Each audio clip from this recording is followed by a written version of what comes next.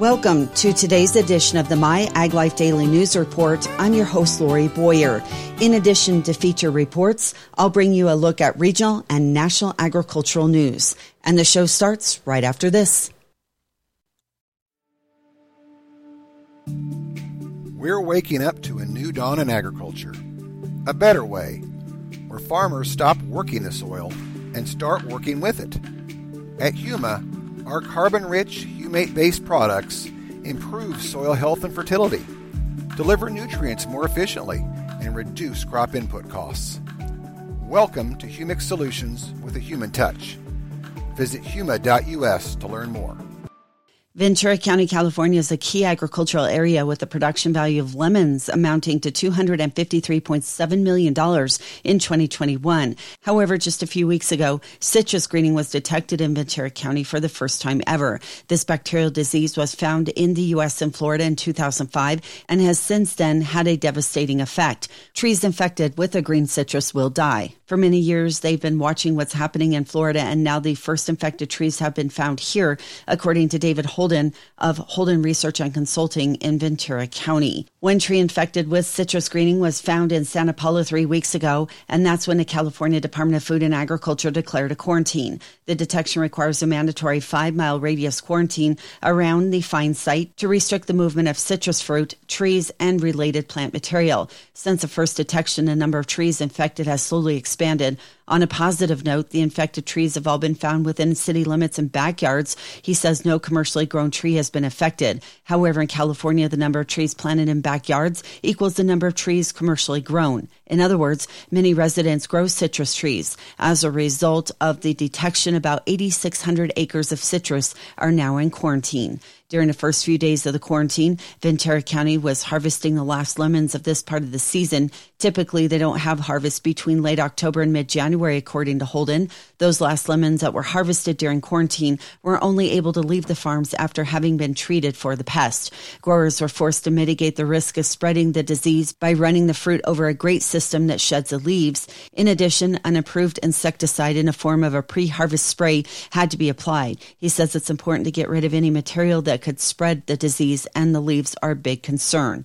Citrus greening, otherwise known as Juan longabing or HLB, is spread by a pest called the Asian citrus psyllid that feeds on the tree leaves. ACP first showed up in California about 10 years ago. Since then, they have been very proactive and successful in keeping the ACP down. He says they are not scared, but growers will have to make some changes in the way they do things.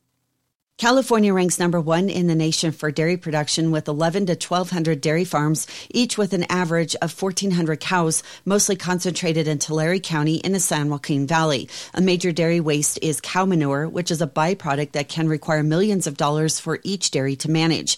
To help manage the manure, CDFA provides grant funds to California dairy farms to install dairy digesters, a technology that can break down manure and produce methane, which is a form of renewable energy. The digesters provide additional benefits such as capturing greenhouse gases while improving the nutrient value of manure and water quality. According to Pramod Panley, University of California Cooperative Extension Specialist in the School of Veterinary Medicine Extension at UC Davis, has been studying dairy digesters for over 20 years to understand the conversion of manure into renewable energy. He is also trying to determine the effects of anaerobic processes on dairy manure quality, biogas production, and the environment. Between 2015 and 2022, CDFA supported approximately 133 dairy digester projects in California with grants of more than $200 million. The California state government plays a big role in the success of this technology because the majority of dairy farmers are not financially able to invest in implementing the manure management technology, which assists both dairy farms and community, he says. For dietary components that cannot be completely digested by a cow's stomach, dairy digesters use a variety of bacteria to break down the manure under anaerobic conditions. This provides an option for sustainable waste treatment. The process not only reduces greenhouse gas emissions by capturing the gases released from manure, but also produces renewable energy in the form of biogas, which can be used as an alternative fuel for cars to further bring down greenhouse gas emissions. In addition, a dairy digester helps to reduce odor and pathogens that pose a risk to human health. According to Panley, one cow can theoretically produce roughly 100 pounds of wet manure daily, and this manure contains nitrogen and phosphorus, which are important for soil. About 40 cubic feet of biogas is produced from the manure of one cow under anaerobic conditions, and this biogas has a potential to produce around 24,000 BTU per cow. In California, a 1,000 square foot home uses 45 to 55,000 BTUs per day for heating and cooling. That means manure from 2 or 3 cows could meet the daily energy demand of a small home. By using digesters, farmers can prevent greenhouse gas emissions and simultaneously generate energy and soil amendments, which provide nutrients to cropland, lessening the amount of commercial fertilizer needed. By connecting technologies, the liquid from digesters can be improved to produce water that can be used for irrigation and for meeting the water demands of a dairy farm. Dairy farmers traditionally use anaerobic or manure lagoons to store their liquid manure waste until they are ready to apply it to farmland as fertilizer. The issue is that lagoons emit greenhouse gases such as methane into the atmosphere. It's important to not overexpect from a dairy digester because it doesn't reduce all forms of pollution from manure completely, he said, but given the available resources, funding, and technology, he says they're off to a good start. Sophia Produce LLC of Arizona, which does business under the name True Fresh, is recalling all sizes of fresh cantaloupes packaged in a cardboard container labeled with the Malachita label, sold under the following sales order numbers of October 16th and October of 2023 because they have the potential to be contaminated with salmonella. The cantaloupes were distributed directly to following states, including California, and the cantaloupes would have reached consumers through retail produce markets. To date, there have been no reported illnesses associated with the cantaloupes. Nominations are currently being accepted for the election of directors to open positions on the board of directors of the California Cotton Ginners and Growers Association. There are 4 grower director terms that are expiring this year in Kings and Riverside County. There are also 4 ginner director terms that are expiring this year. All nomination forms must be completed and returned to the association by this Wednesday. For more information, log on to the ccgga.org website. The Almond Board of California and the Almond Alliance are 2 separate organizations with separate goals and even separate legal constraints. The Almond Board, which is supported by grower checkoff funds, is limited to marketing and research. The Alliance, on the other hand, can advocate in Sacramento and Washington, D.C. Together, they work on behalf of the almond industry. As the industry has evolved, so too has the Alliance, with the addition of a growers committee earlier this year. Chairing that committee is Kelly Evans, who grows almonds, prunes, row crops, and rice with her husband, brother, and father near Live Oak. Evans also was recently elected to the Almond Board as a co-op grower. The thing is the California Almond Board is a marketing order. So essentially it's regulated by the USDA, and we're only allowed to market almonds. We're allowed to do research. We're allowed to find out all these amazing facts and everything great about almonds and share that information in a marketing order, right? Or a marketing fashion through advertisements, press releases, things like that. But we can't go in and to say the state office or say DC and be like, hey, these policies are affecting us as almond growers. These policies, we need you to vote this way. This is going to hurt us if you vote that way. So that's where the Almond Alliance comes into play. So essentially they're our political arm. They're the ones that are able to take that information that we at California Almond Board generate and then use it in more of that manner of helping focus on what our needs are at a legislator side. So they can go in if it is right now we have going on with different things from like the pollinators, the bees that are going to be protected, the monarchs, and they are able to go in and say, hey, this is how it's going to affect the almond growers. This is what we need help with. This is how we need you to vote. Or maybe it's, hey, there's disaster funding. You need to help give us money for this freeze that we had in 2022. The Almond Alliance is able to do that. The Almond Board can only generate information and be marketing the actual crop. It used to be the Alliance was composed of just hullers and shellers. With the addition addition of a growers committee, Evans said that part of the industry now has a voice and can provide their unique perspective. Take, for example, the April 2022 freeze that hit parts of the Sacramento Valley particularly hard. She said hullers and shellers were aware of the issue, but they may not be aware that growers are still awaiting federal disaster payments. So as obviously times have changed, at the board, at the Almonds realized that we are getting all this information from the huller shellers and even processors, but that's only a part of the circle of the almonds. So it's really, we all have a part in this journey. And so they realize that, hey, we need to get the voice of the actual grower because it's different. How we see things as a grower is different than a huller sheller or processor sees the life cycle, what their needs are and stuff. So they decided to start the committee. There's only 2 committees now. So you have the huller sheller committee and then you have the grower committee.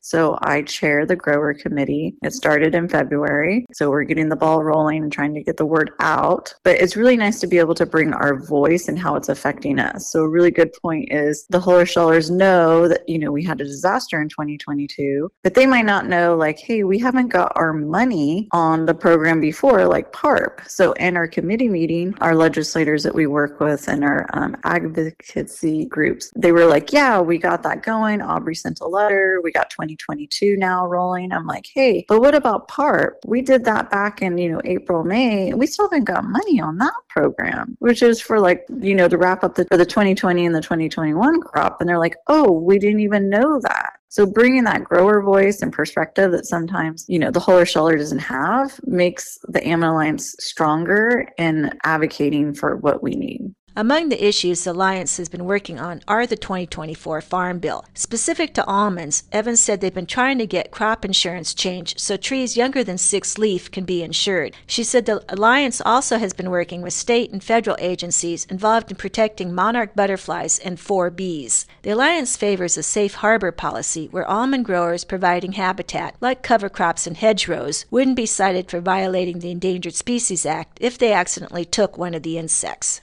Right now, the Almond Alliance has been working closely on the Farm Bill. We've been giving suggestions, saying, these are things we want to address, if it's the AGI, or if it's maybe getting 6th leaf or 5th leaf in the almonds, be able to insure them, which we haven't had in the past. And we all know varieties have changed and we're able to go into production sooner. So obviously, things in the Farm Bill need to be adjusted to cover for that. So we're working closely on that and monitoring and making sure that money's still in programs like EQIP and stuff that California farmers. We also been working closely with EPA, with USDA, with CDFA, with the Fish and Game on these 4 bees that are going to be now protected by the federal government and the state government as an endangered species in the monarch. So making sure that we get set in place a Safe Harbor Act or a CCA that essentially will allow us to be protected so that if we do these conservation practices like cover crops and hedgerows, which we naturally already do, we show that we do more good than bad for the species. And so you essentially come after us if we accidentally take a bee or accidentally take a monarch. Evans said she believes it's her civic duty to serve on the various boards and to give the almond growers a voice.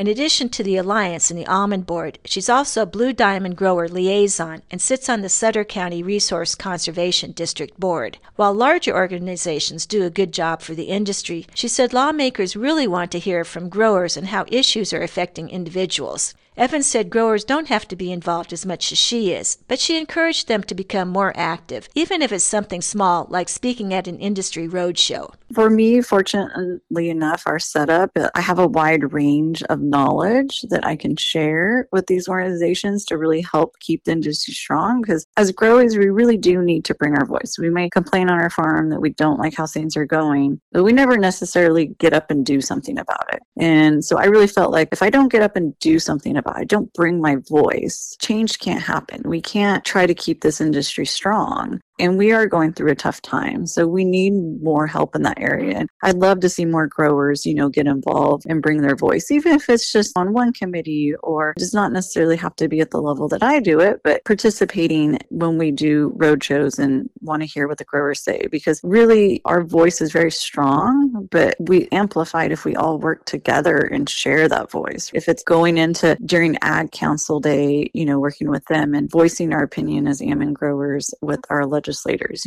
they listen. They want to hear our voice. They're going to listen to us better than staff. If it's from our co-op or if it's from the Almond board, they want to hear what actual people on the ground are saying, doing, how it affects them. So if we don't share our voice, who's going to? And so I just feel it's a real need, and it's my civic duty to do that. The Alliance just launched the Grower Committee in February, and Evans said the goal is to have at least 2 growers from each production area.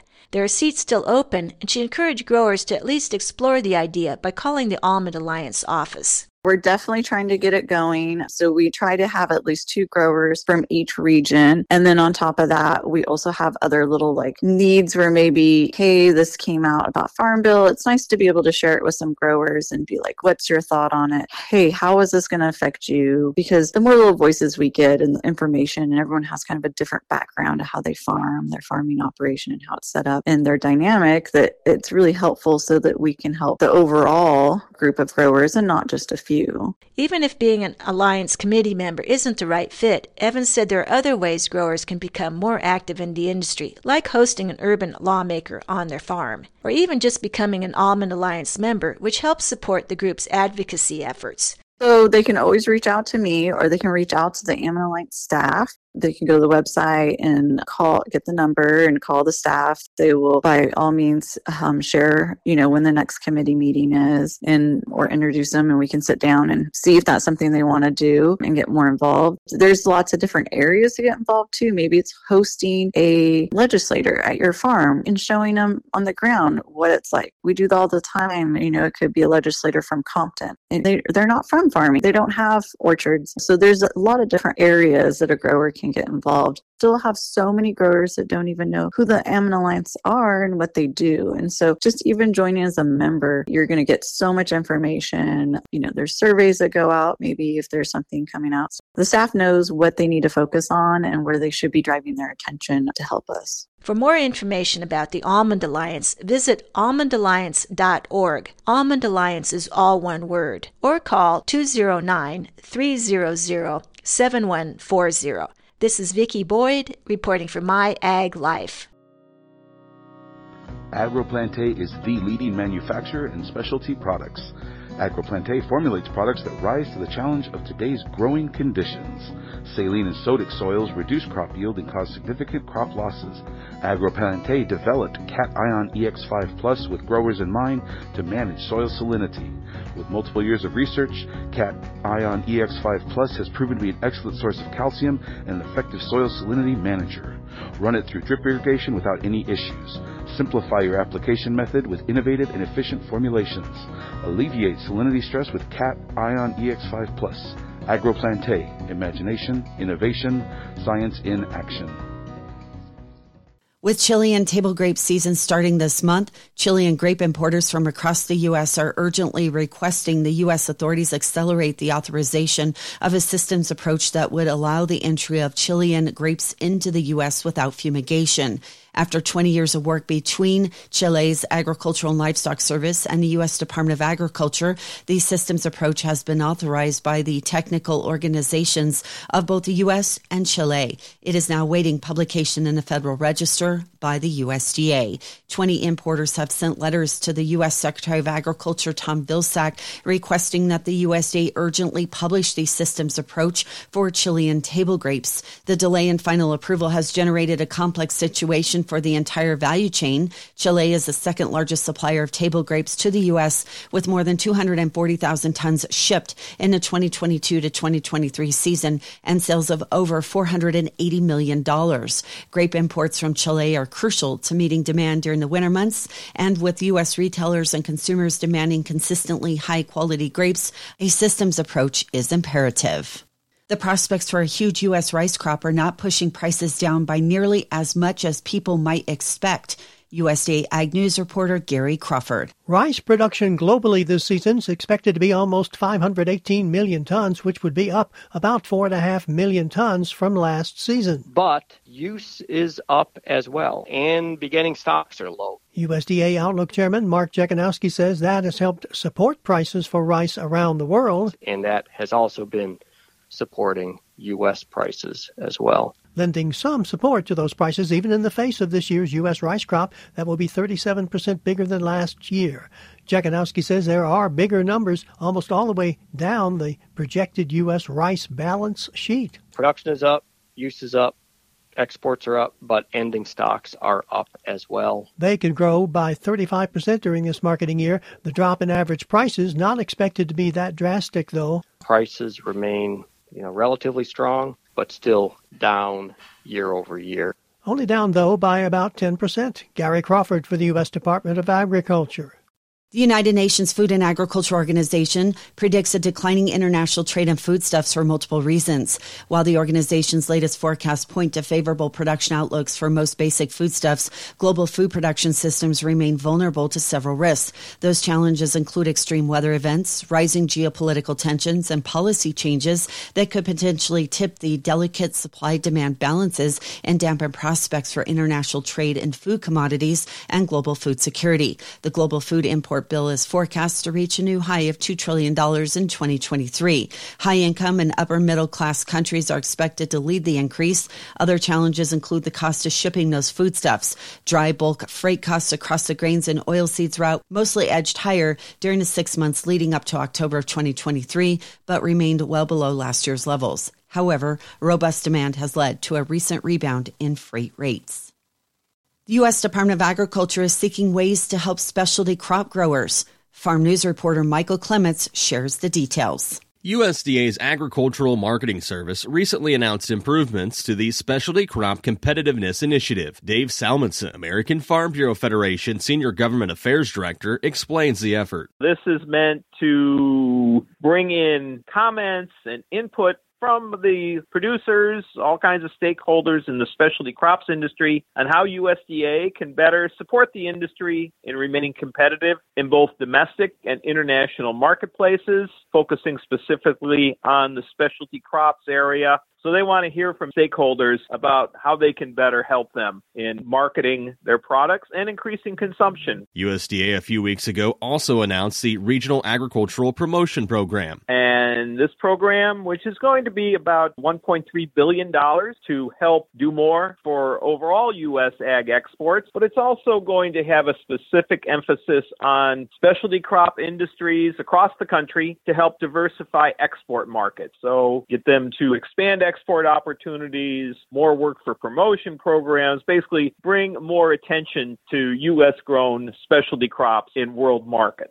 And over the last month, USDA and the U.S. Trade Representative announced a new Seasonal and Perishable Agricultural Products Advisory Committee. And it will focus primarily on trade factors that are influencing U.S. seasonal produce producers, with a special emphasis on the southeastern U.S. There's been a lot of discussion about Mexican imports affecting Florida and Georgia, states in the southeast, over the last few years. And this is a new committee to take an in-depth look into those issues and advise both USTR and USDA. Michael Clements, Washington. October saw inflation slow as the consumer price index remained unchanged from September and 3.2% above October of 2022. The food index rose 0.3% in October from September and was 3.3% above a year ago. Food at home was 2.1% above October of 2022, while food away from home was 5.4% higher. The fruits and vegetables index was 1.1% higher in October year over year, but fresh was down 0.1% over that time. Fresh fruit was 1.8% higher than a year ago, and fresh vegetables were 2.2% lower than a year ago. Frozen fruits and vegetables rose 8% above a year ago. The index for food away from home was up 5.4% over last year.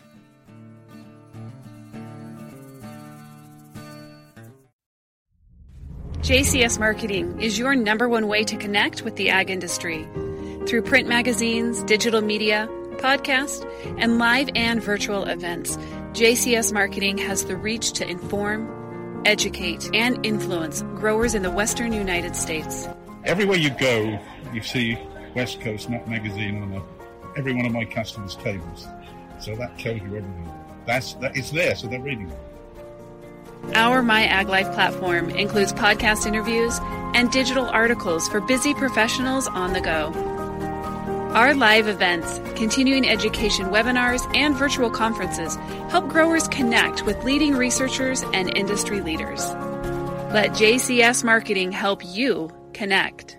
That will wrap up today's show. You've been listening to the MyAgLife Daily News Report. I'm Lori Boyer. From all of us here at the JCS Marketing Team, thank you for listening.